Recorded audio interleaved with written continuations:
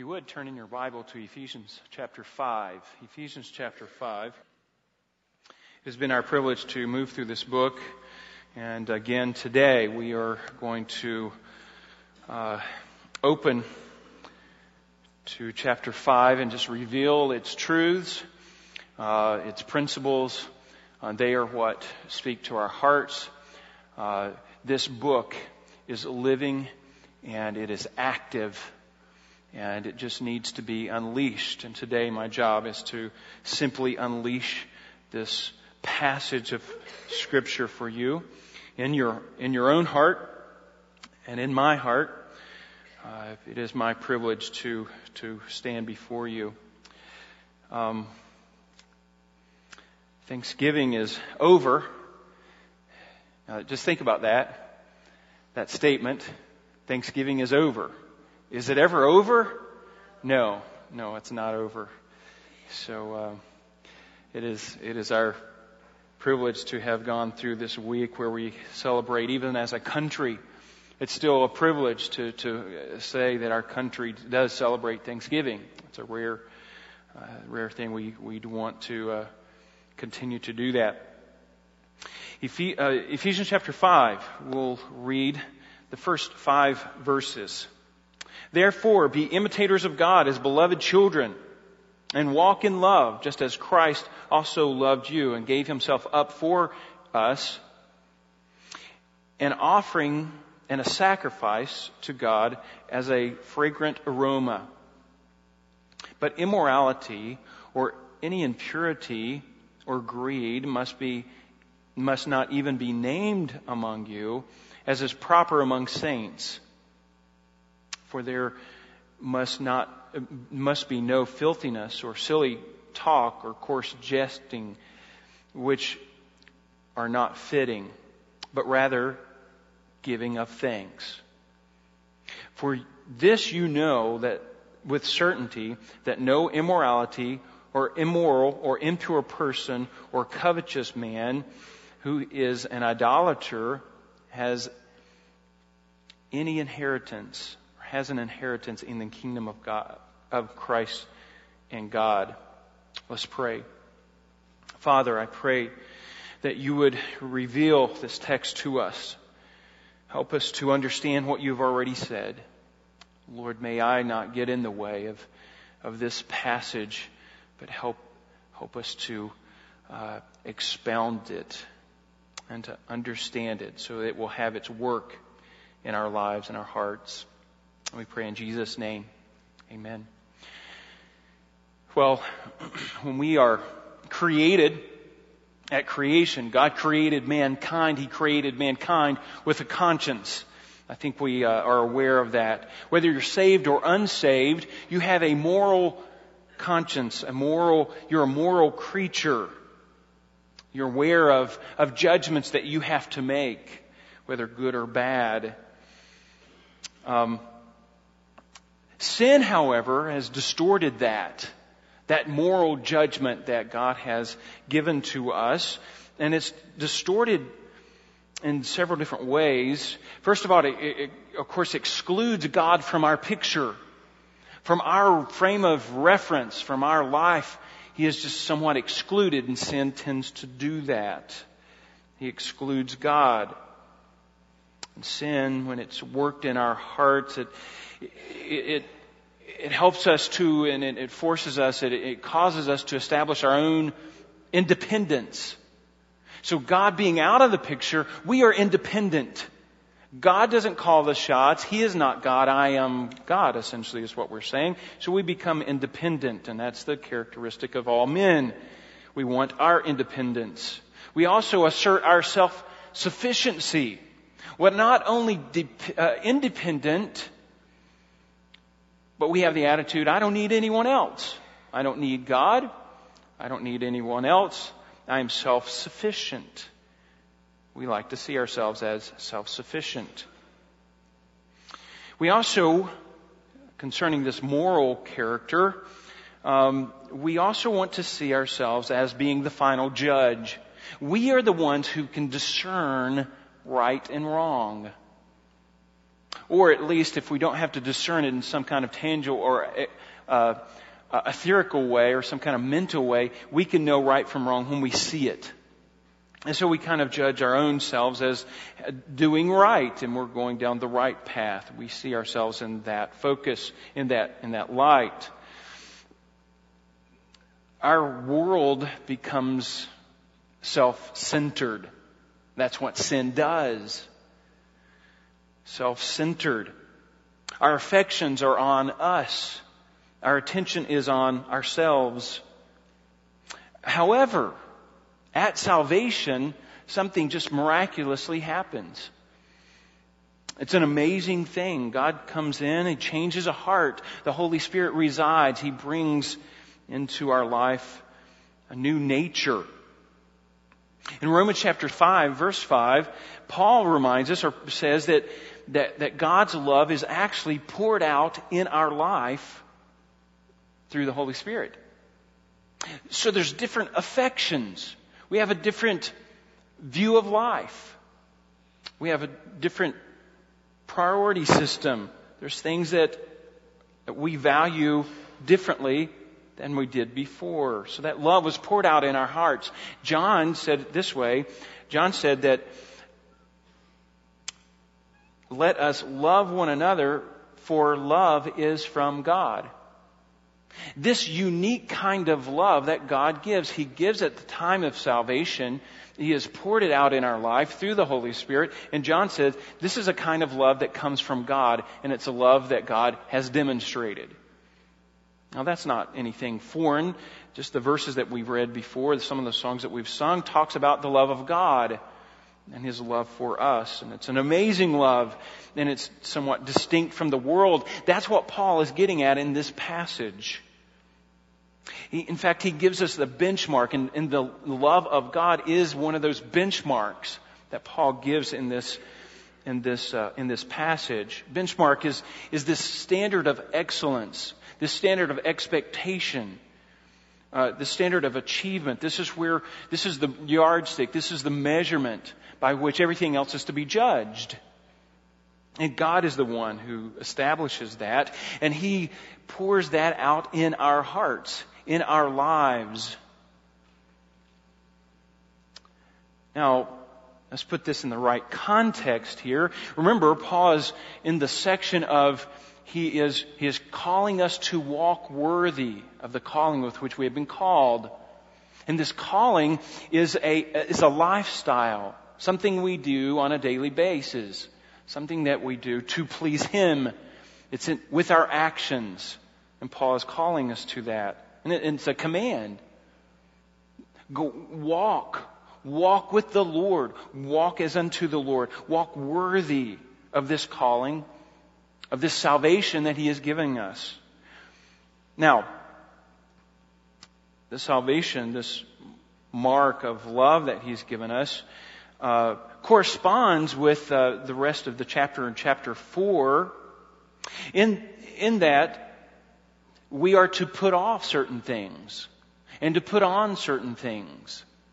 This is something that has happened at salvation and is to continue to happen throughout our life. And that affects our walk. So Paul is communicating to these believers in Ephesians, this church in Ephesus, about how the believer is to walk, how he is to conduct himself. And that is to put off sin and to put on certain things.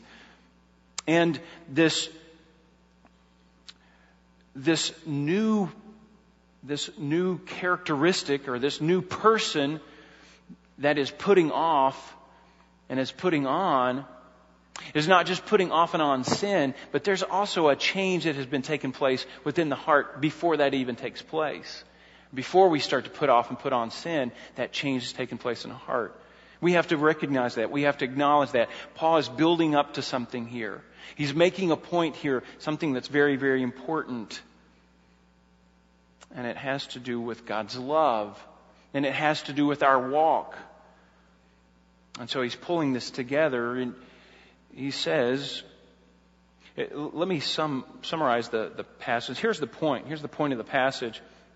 Christ's demonstration of sacrificial love is the example for the believer's walk.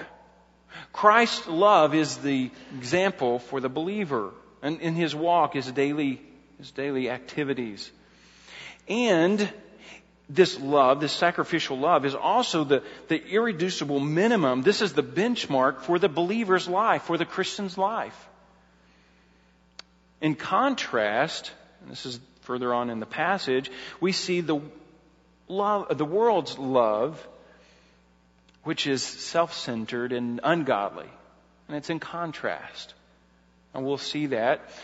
The question then we will like to point out is just what kind of benchmarks these are. Paul's pointing out some benchmarks.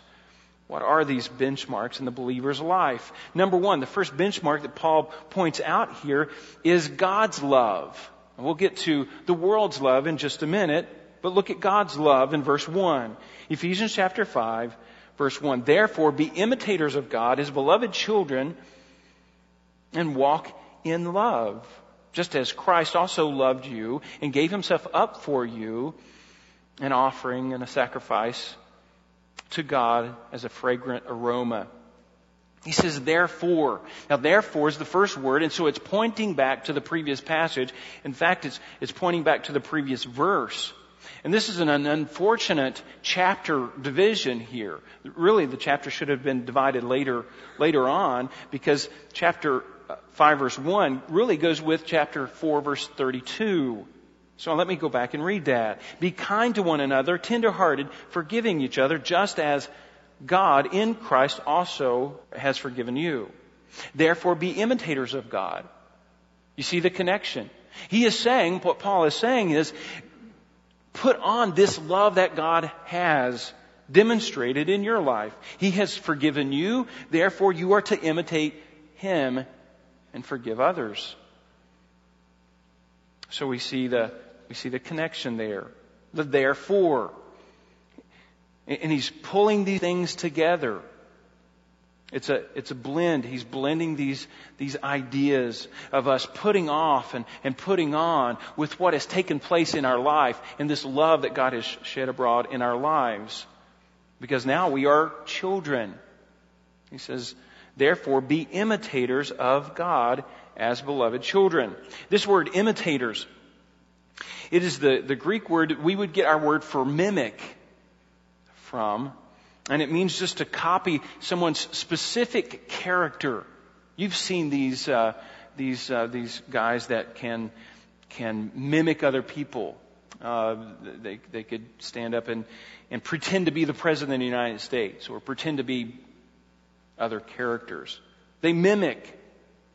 We understand that. That's not a foreign concept to us. Our children do it in the back seat of the car all the time when they're kids. Mommy, make him stop. He's saying everything that I say. Mommy, make him stop. He's saying everything that I say. It just repeats. It just keeps going on and on and on. And you say, stop. We understand that, this idea of mimic. We are to mimic God. Now that's an incredible thought when you just ponder that. This is, by the way, this is a command. So it's commanding us, and God will enable us to do what He has commanded us to do. And if God says to mimic me, then He's going to empower us to mimic Him. And we have to acknowledge, we all automatically recognize, well, we have some limitations. We're not God, are we? No, we're still limited. We're still just confined to this body, this earthly body. But there's something within children that mimics the parents. Even though they're small, they can say little things. They can do little things that you think, yeah, I know his mom and dad. I know who that kid is. But so we have to recognize that we do have our limitations, but we're still commanded to do it. And we are totally dependent upon the Holy Spirit to enable us to do that. Back in Ephesians chapter 3, Paul prays for this, chapter 3, verse 16, that He would grant you, according to the riches of His glory, to be strengthened with power through His Spirit in the inner man. So Paul is praying that these Ephesians would understand, first of all, in chapter 1, but in chapter 3, that they would be empowered by the Holy Spirit to mimic God, to act like God, to be godly, essentially. Now, this isn't like slavish, legalistic mimicking of God, but it's, like I said, it's a natural thing for children to mimic their parents. And this idea of us being children of God is introduced to us in Ephesians chapter 1, verse 5, when he says, He predestined us to adoption as sons through Jesus Christ. So we are His children. He has prepared this, and He has planned for this, and now He has adopted us. He has received us into His family. In fact, we know the passage, John chapter 1 verse 12, He gave us the right to become the children of God. And it's through faith in Jesus Christ. That's not a surprise. For believers, we know that. But what is amazing is that at the time, He infuses us with His nature. It isn't as though He brings us into this family that we're completely foreign to and that we have no idea anything that's going on. He changes our nature from within, that we have the same desires as the family. In fact, we have the same love and appreciation as the rest of the family. In fact, we can begin to look like the rest of the family from day one, at the time of birth. Now, I've been at the birth of all 5 of my children. When they come out, I can tell right away, yeah, that's a dingus. I can see that. Unfortunately, you can just tell there's certain things. You just look and now they're deformed and distorted and everything has to go back into place. That's the way things are. But you know what? You can tell that from day one. From day one, you can tell. They're in the dingus family. He has given us this new nature from the very beginning. So, the nature of that nature. What does that nature look like? What is that like? That's what Paul is talking about here. It's the very nature, the very characteristic of God. And he says, now I want you to imitate that just as dear children. Notice also in Ephesians chapter 2 verse 10, for we are His workmanship, created in Christ Jesus for good works. We're created in Christ Jesus. He has given us that privilege of looking just like Christ. Well, in what way? Because when I become a Christian, I look back and I look at the family, I'm not sure that I fit. Sometimes I just don't think that I look like the rest of the family. But he says, you do. You are my children. Now you act like my children. You mimic me. I will help you. Go on. That's the tenor of this passage. And it has to do with our walk, our daily conduct. This is what we do as believers. So he goes on. He says, now therefore be imitators of God as beloved children and walk in love. Now there's many attributes of God. There's many attributes of God. And sometimes it's amazing to me that we have to learn God in stages, don't we? But I find that true in the Old Testament. It's when you're reading along and you're reading of Abraham or Moses, and he refers to God as the God who provides. There's many different names of God that reveal His attributes. And in this circumstance, Jacob understands, this is the God who has protected me, or this is the God who provides for me. And we tend to learn God in that same way. As we go through life, we know the things in God's Word, and that has informed our minds. But then, as we go through an experience, we emphasize a certain attribute of God. Boy, I appreciate the fact that He provided for me, or that He protected me. He is the God who judges. He is the God Almighty. He is the strong one. He is the God who is there. These are names in the Old Testament for God. He's the God of peace.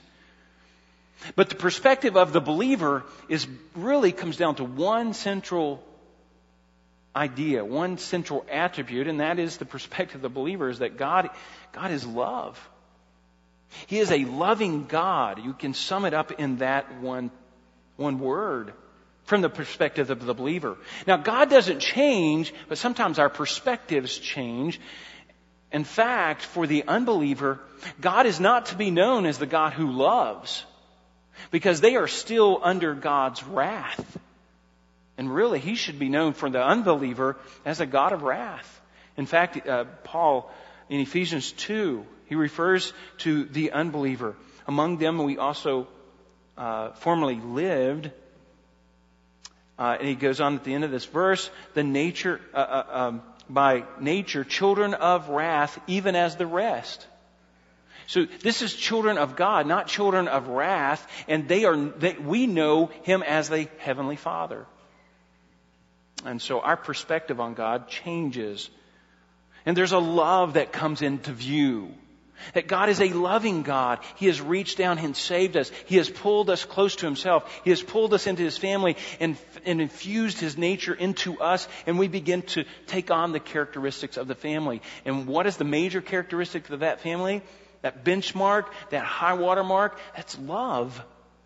And Paul says, mimic that. Mimic that. And it's characterized in that Christ, in verse 32 of chapter 4, the verse previous, in Christ also has forgiven you. And this love is demonstrated by His forgiveness of you. Forgiveness of those who put their faith and trust in Him. And that's a demonstration of God's love. God's love is demonstrated because He forgives us. And we are to demonstrate that same kind of love. In Matthew chapter 18, Christ reminds us, when Peter asked Him, Lord, how many times do I forgive my brother? Peter, it's unlimited. But why? Because love is unlimited. God's love is unlimited. We also learn about forgiveness is that it's in the name of the Son.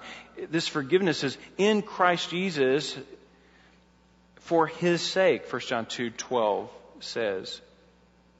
As believers, we have been forgiven all of our sins, Paul says in Colossians 2. So, this redemption, this redeeming act of God is a demonstration of His love and His forgiveness, but it's also just characteristic of who God is. This is characteristic of His nature. So when we are born into that family, we begin to take on that particular peculiar characteristic of God Himself. And Paul says, foster that. Foster that. I'll give you the Holy Spirit. You mimic God. Now Christ said, if you remember back, He said, I only do what I see my Father in heaven doing. If you remember that passage in John, that's Christ. We need to be doing the same thing.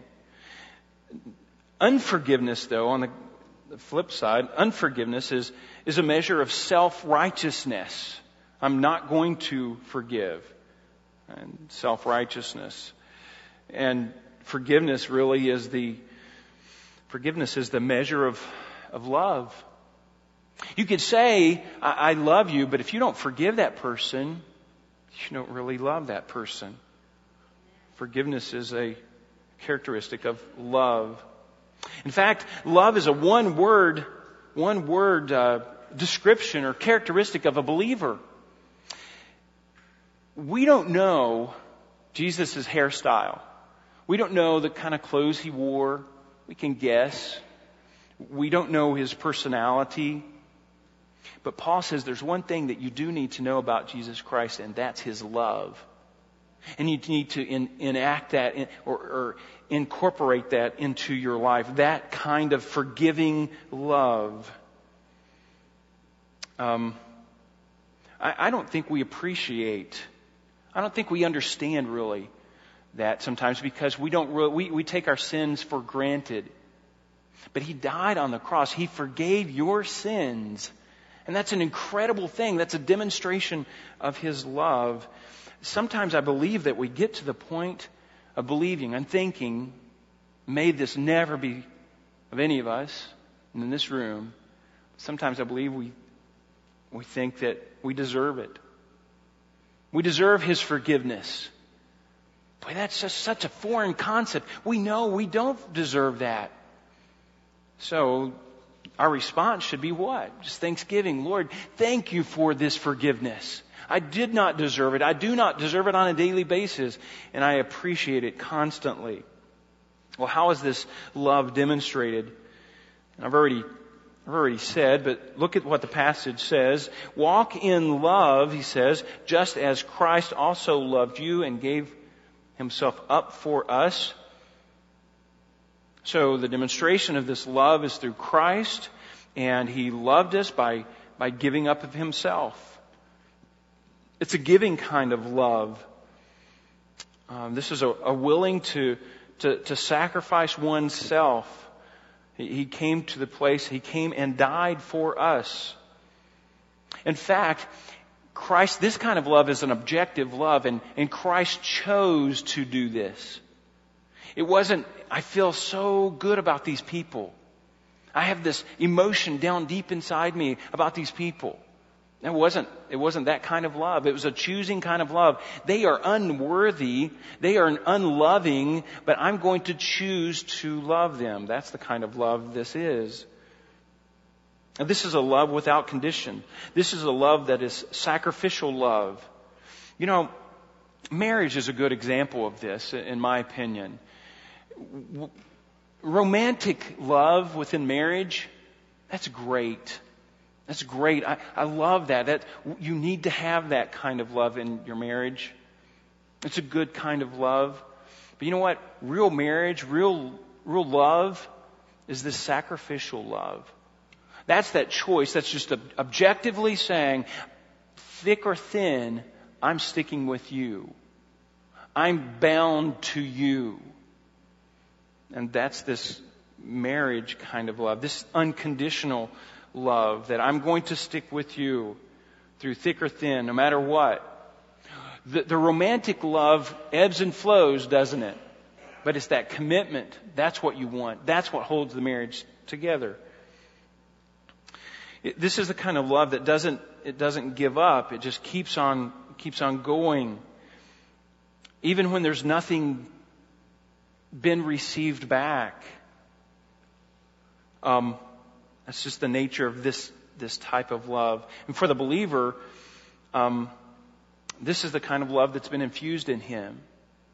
Now, it's not perfected love, as was mentioned earlier in some of the other passages. This is a love that is infused in us in seed form, and we need to let that kind of love grow and let that kind of love be perfected in our life. And Jesus loved us to the point of self-sacrifice, self-abandonment. That's the kind of love that it is. Walk in this kind of love. Just as Jesus also loved you and gave Himself up for us. Now, look at that. He gave Himself up for who? For us. The believer. This children, this family of God. Those who love Him, those who believe in Him. Christ's work was completed. He did everything that was necessary to save us.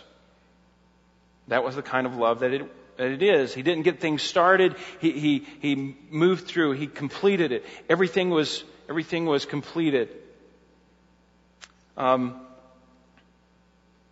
This is the pattern that we are to emulate. Our love should reach down, just like Christ's love, to even sinners. To even those who do not deserve our love. That's the kind of love. It's the kind of love that it is. But look how we know that this was a love that was sufficient. This is a love just as Christ also loved you and gave Himself up for us, and offering and a sacrifice to God as a fragrant aroma. As a fragrant aroma. That's a very interesting term. The Old Testament is full of Old Testament sacrifices that needed to be made. Sacrifices for sin. And Christ did that. A life had to be paid. Blood had to be shed. And Christ did that. This was a true atonement. His blood was shed. There was an offering made and a sacrifice that God was satisfied with. He says, a fragrant aroma. God was satisfied fully. Those for whom Christ died will be saved. That's the kind of sacrifice it was. Christ's sacrifice was a fragrant aroma to God, and this just means that it was satisfactory. It accomplished what it was supposed to accomplish, and God was well pleased. Now, in the Old Testament times, there would be sacrifices going almost constantly and on a daily basis, and you could smell the meat being offered as sacrifice. And people understood this aroma that would go up, and it would be a satisfying aroma. Sins had been taken care of. The guilt had been lifted. Forgiveness had been granted. There was a satisfaction, even to man. Christ's sacrifice appeased the holy, righteous character of God. That's the kind of sacrifice it was. To the point that He said, "It is finished." And God said, "It is complete and it is satisfactory. It is exactly what needed to happen." That's the kind of love that it is. Now, this is a kind of love that has been infused into us, and this is to be fanned in our lives. This flame is to be fanned in our lives. This is the kind of love that we are to mimic, that God represents, or that God has demonstrated.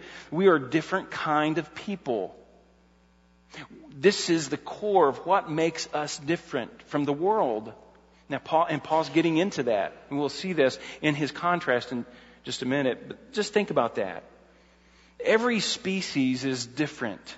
A gorilla is different from a bear, isn't it? A horse is different from a giraffe. A fish and a bird, they're different. Species are different. When God brings us into His family and infuses us with His nature, we become different. And this is at the core of what that difference looks like. This is kind of the benchmark. We are different. We're different from within. And then we begin to put off and to renew our mind and to put on. But this difference has to be acknowledged. This difference has to be there. This isn't some kind of superficial difference. This is a world of difference. Look at the benchmark number 2. Now, this is the world's kind of love. Now Paul's wanting to make this sharp contrast so that we can see the difference of how different we are, but also how distinct the world is and how unfortunate the world is with this kind of love and how miserable it is. In verse 3, he goes on to say, "But immorality or any impurity or greed must not even be named among you, as is proper among saints." The first word there, "but," is in contrast, and this is the world's kind of love. In contrast, this world's love is a getting love, is not a giving love. And it's conditional, not unconditional. It's self-centered. It's looking for satisfaction. It wants to use up and exploit. There's no desire to serve others. Only I'll serve you if I can get something out of it. This kind of love is never satisfied. It's always looking. There's always something, looking for something better. Always changing. There's never a commitment. There's never a permanence to this kind of love. It's immediate gratification. Now, I'll give you an example of this. At Christmas time, it's getting ready to come up here. And our children, I tell you what, let's don't pick on our children. Let's pick on us. When we were little, did we ever go to our parents and say, you know, Mom and Dad, those presents that you got me last year, those satisfied me so much that I don't need anything this year. I appreciate them. They're great, but you know what? I am so satisfied with the toys that I had last year that it's not necessary. Thanks, but don't buy me anything. That's foreign to us, isn't it? That's a foreign concept because we're not like that. We've got to have a different movie. We've got to have different music. We have to have different shows on TV all the time. Our flesh just consumes these things. It's always trying to satisfy. And we watch that, boy, that's the best movie. This is great. We run out and buy that movie and never watch it again. That's kind of what we do. Our clothing's constantly changing. Why? Because it's never satisfied. We're never satisfied with those things. Different foods. In fact, one of the presidential candidates of the Republican Party, he coined this phrase, I'm the new flavor of the month. That's the idea. You know what? This week it's going to be who? Next week it was this guy. This week is this. It's me. Next week, who's it going to be? We change our mind. We're so fickle. We just consume things. This is like the Greek culture. They consumed ideas. They just wanted to hear more and more ideas. It was just a consumption thing. That's the human nature. It's driven, as we'll see in this passage, by greed. Look at the three terms that he uses to describe this. It's immorality. And the Greek word is porneia, and you can tell what word we get from that. And it's referring to all sexual sins. It might be translated in your translation as fornication, but it's actually broader than that, and it means all sexual sins, any kind of sexual sins. But these sins are contrary to the love of God. This is an immorality that is contrary to God's love, and you'll see the connection here in just a minute. Impurity is a different word. It's more of a general term than porneia, and it just simply means to be unclean and unfit, filthy. And in Scripture, what we find is this word describing our thought life and our passions and our ideas and our fantasies, and they're all sexually corrupted. That's the idea of this word, that it's impure. But all of that is driven by this one word, greed. So this immorality or impurity or greed must not be named among you. He moves from the greater to the lesser, or he moves down to the motive. And the motive that characterizes this kind of love is greed. It's a consuming kind of love. It's this greed. Now, in the context here, it's clearly sexual in nature. This is a self-willed or self-gratification, a self-centered kind of love. Greed always produces immorality and impurity.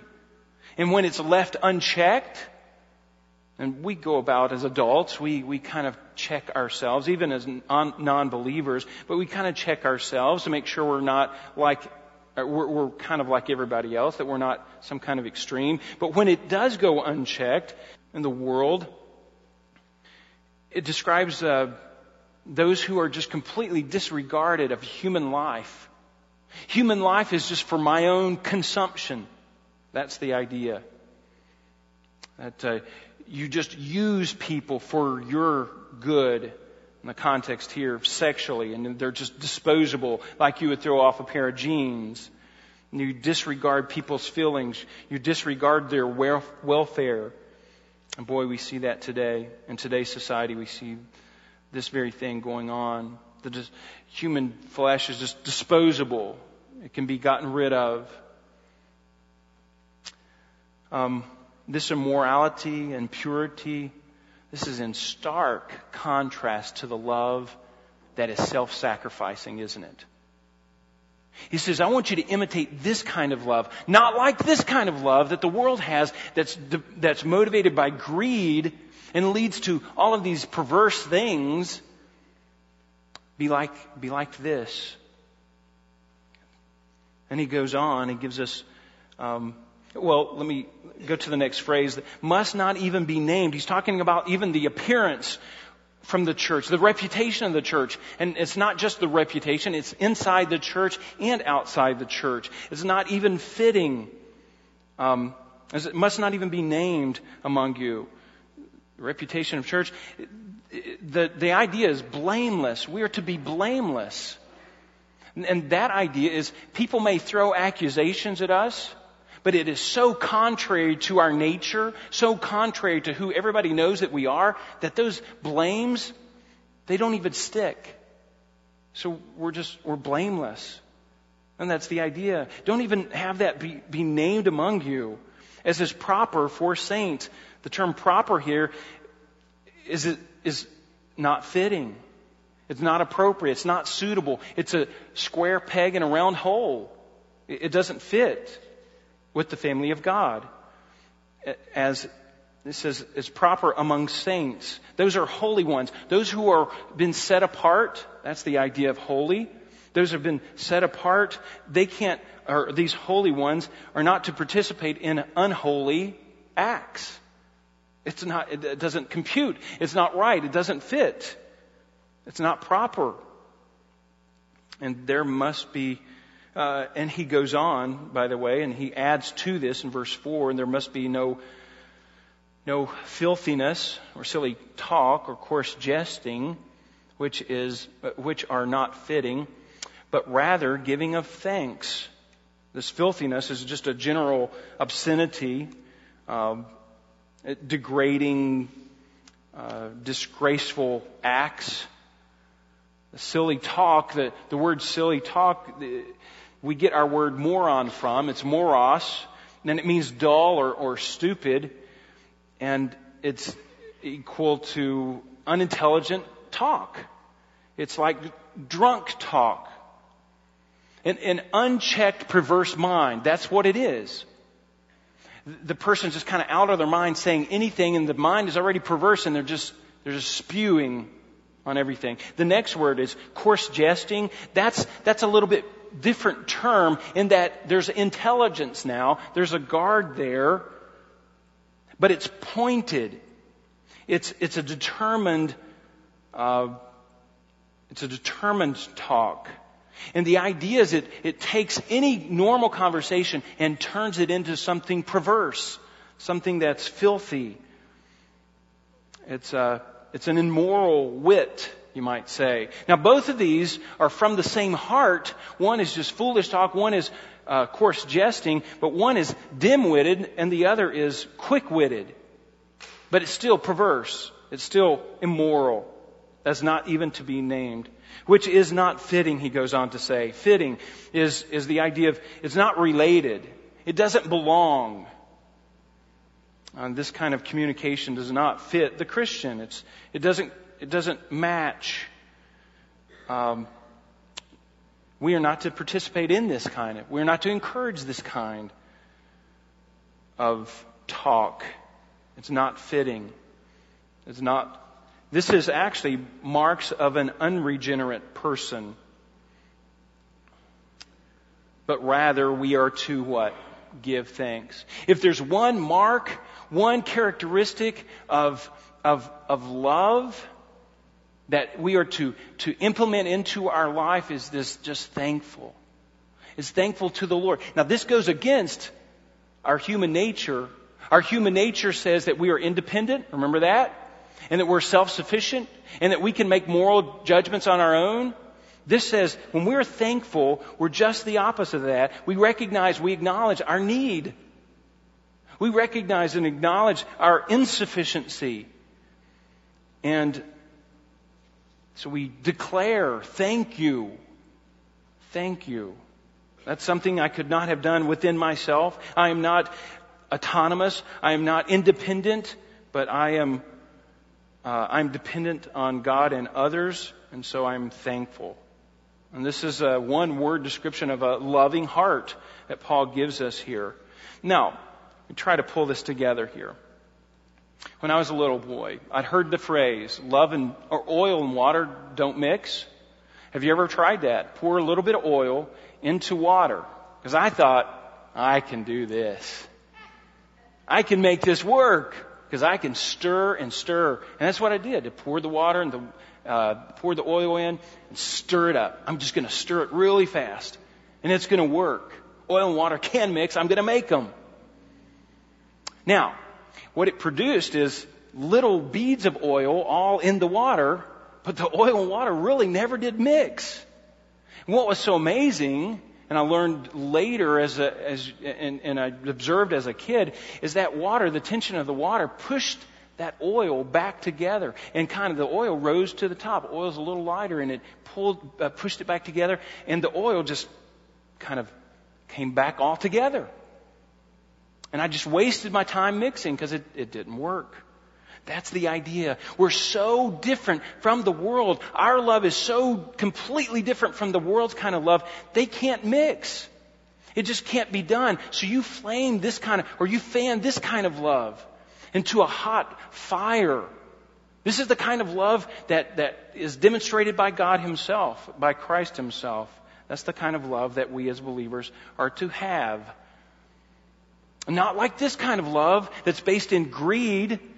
In fact, that kind of love is it's not fitting, and it doesn't need to be anywhere named among you, he says. That's the idea. And in verse 5, he goes on and gives us the outcome. What is the outcome of this? The benchmarks here that he's given us. The benchmarks of God's love and the world's love. And it's just real quick. It's very simple. For this you know with certainty, and apparently Paul has probably taught them this before, to be aware of this. You know this with certainty. You know, the term know is just experiential know. I know this because I've experienced it. That no immoral or impure person or covetous man. Now he's describing the things that of the world's kind of love, the things that he just had gone over, and then he puts a little qualifier on it. Now it's coming from their own covetous man. It's the same idea, but he puts a little qualifier on it. Who is an idolater? And that's exactly what's happening here. There's never been a change in that person's heart. They're still worshiping themselves. They still have this greedy kind of love, which leads to all of this immorality, that stuff that doesn't need to be named among you. And he says, and it's clear, it's just obvious to everybody. No idolater, no one who is worshiping something else is going to enter God's heaven, the one true and living God. It's just clear. It just makes sense. It's just common sense. It's clear to all. And he says, immoral, impure person, or covetous man, who is an idolater, has an inheritance of Christ and God. Those who have not submitted to the King do not belong in His kingdom. That's the idea. If He is not King, if something else is on the throne, if someone else is on the throne, even ourselves, we do not belong in the kingdom of heaven. God's children have God's nature and God's habits. We belong then in God's kingdom. He's talking about, obviously, salvation, but the eternal state of the believers, those who have submitted to the King of the kingdom.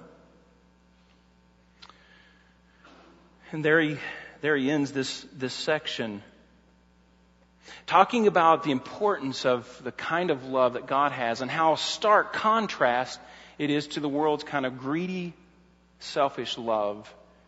That's not to be named among us, because why? The very characteristic of those two things are opposite, and it's not to be named because it's so foreign to us. In fact, it represents and it demonstrates that the heart is worshiping something else. The heart is worshiping some other God. And we know